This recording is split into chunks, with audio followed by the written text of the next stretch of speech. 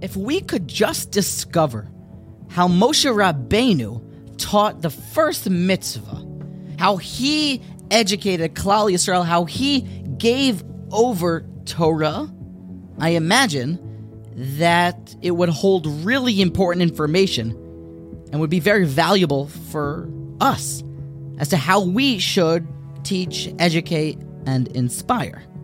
And the great news is that we have that information. Parshas Bo, Perek Yud Beis, Pasuk Beis. HaChodesh Hazeh Lachem. The first mitzvah given to the nation at large. Keep Rosh Chodesh, the Jewish months. But there's a weird word used. Seemingly weird word. Moshe then went and Dabru el kol adas Yisrael. He spoke to the entire assembly of Israel. Speak. But that's plural. Dabru sounds like more than one person. Rashi says it was Moshe and Aaron together. What does that mean? Listen to Rashi. Listen to how it changes everything, how we should be educating and inspiring. Both of them were learning together the mitzvah. They both were going back and forth. But Rashi doesn't understand because technically Moshe's the only one that ever gave over the mitzvahs. So why is Aaron included here?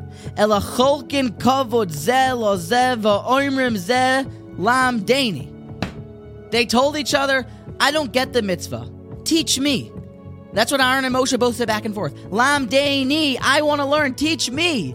In the teaching, Rav Reuven Shlita says, they're saying Lamdeini. The educator is opening his ears to someone else.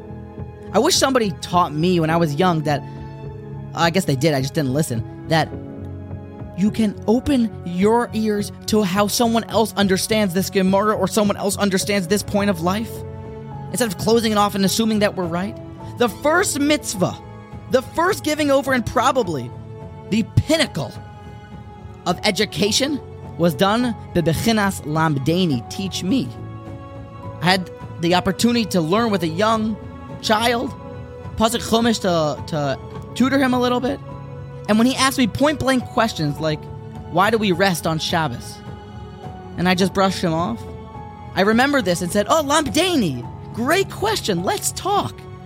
As we teach, as we seek to inspire, we should also open up our ears and say, teach me.